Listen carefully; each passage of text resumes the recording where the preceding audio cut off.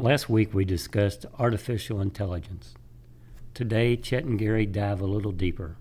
Let's go!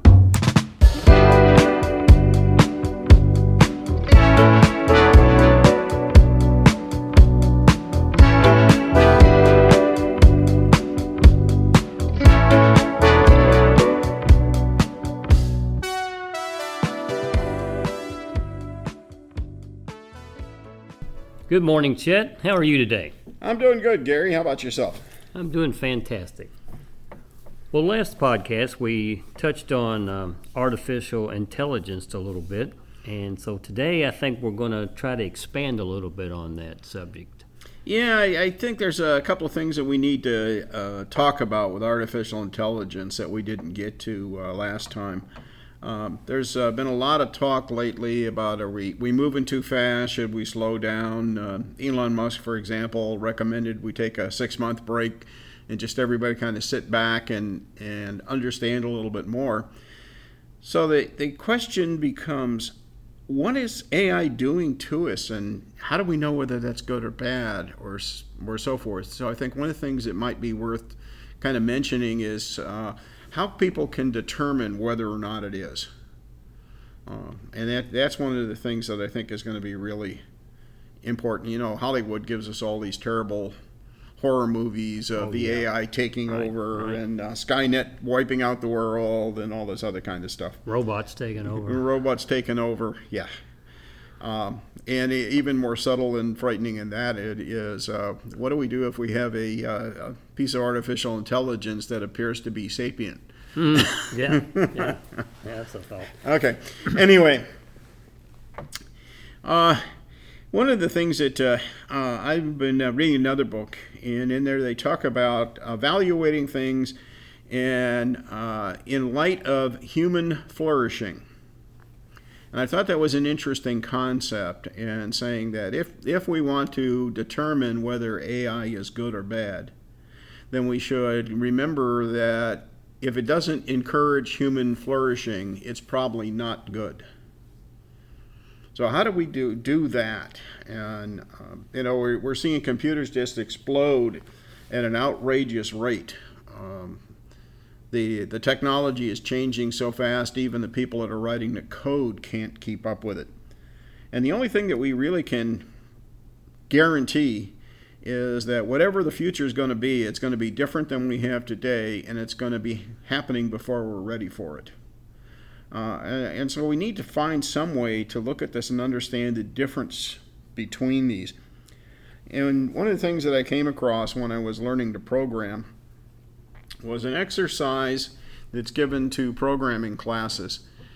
And when I finally began to understand what this exercise was, it's a good way to understand the difference between what humans do and what computers do. It's actually called the Towers of Hanoi problem, and this is probably well known, and a lot of people have heard about it. But what it basically is the gods gave the monks a challenge. And they said, here are 3 pegs, call them left, middle, and right for lack of anything else. There are 64 gold discs stacked on the leftmost peg. They're all different sizes, and the largest on the bottom, smallest on the top. And the challenge to the monks is to move all of the 64 discs from the left peg to the middle peg. There are a couple of very simple rules. Number 1, you may not put a larger disc on top of a smaller disc. And number 2, you can only move 1 disc at a time. And so go have at it. Well, this turns out to be so many steps that we don't have to worry about the world ending at any time. Quite a process. The number of steps are some outrageous power of 64 to the 64th or some outrageous thing like that. It's a very large number of steps. But the important thing about it is there is a programming approach and a human approach. And that's where I see the difference here in understanding what is artificial intelligence. And so let me explain them real quickly. The programming approach is to look at this and say, well, this is a very simple thing to solve. All you have to do is move the 64th disc from the left peg to the middle peg. Well, okay, but I can't do that because there's disk 63 on top of it. So then all I have to do is move disk 63. Oh, wait a minute, 62 is on top. Right. So I have to do that. And that introduces a subject called recursion in programming. The code calls itself and says move one less than the number that you asked me to move. So if you asked me to move 64, I'm going to call myself to move 63.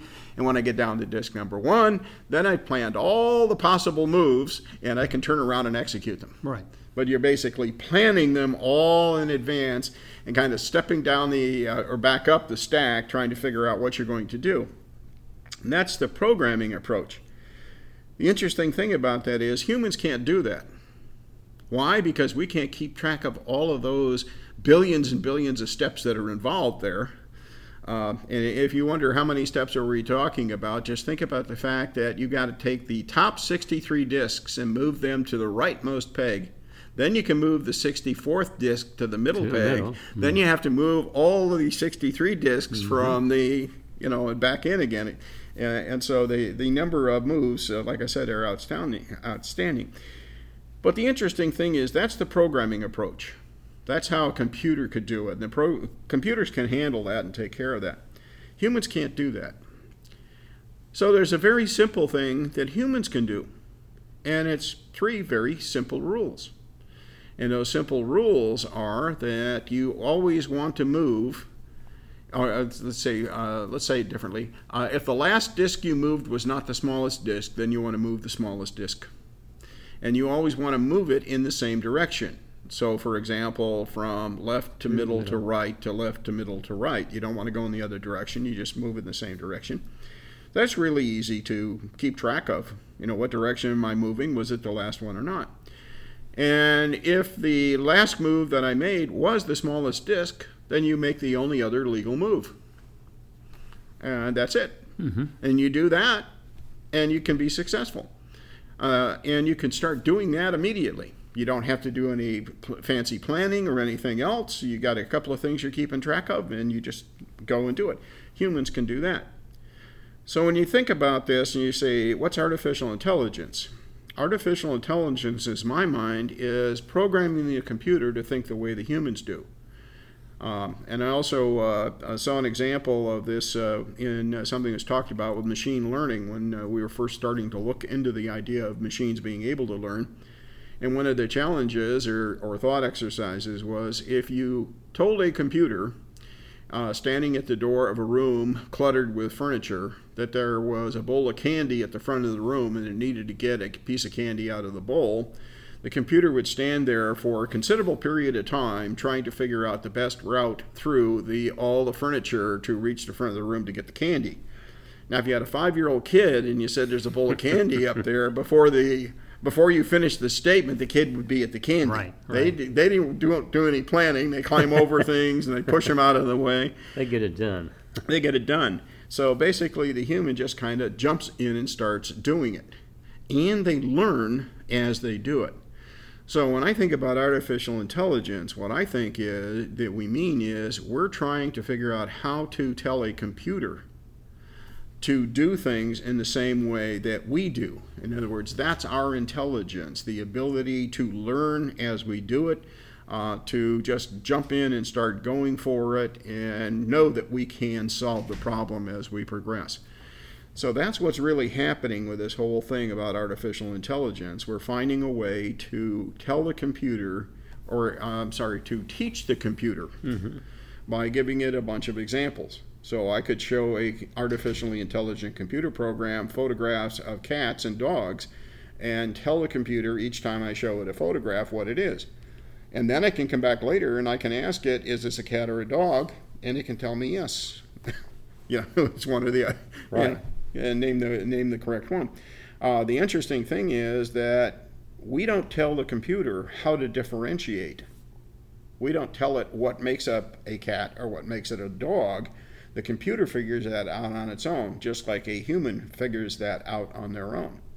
And the more sophisticated things are, the more complicated they get, and so forth. For example, driving a car. Yes, a computer can drive a car.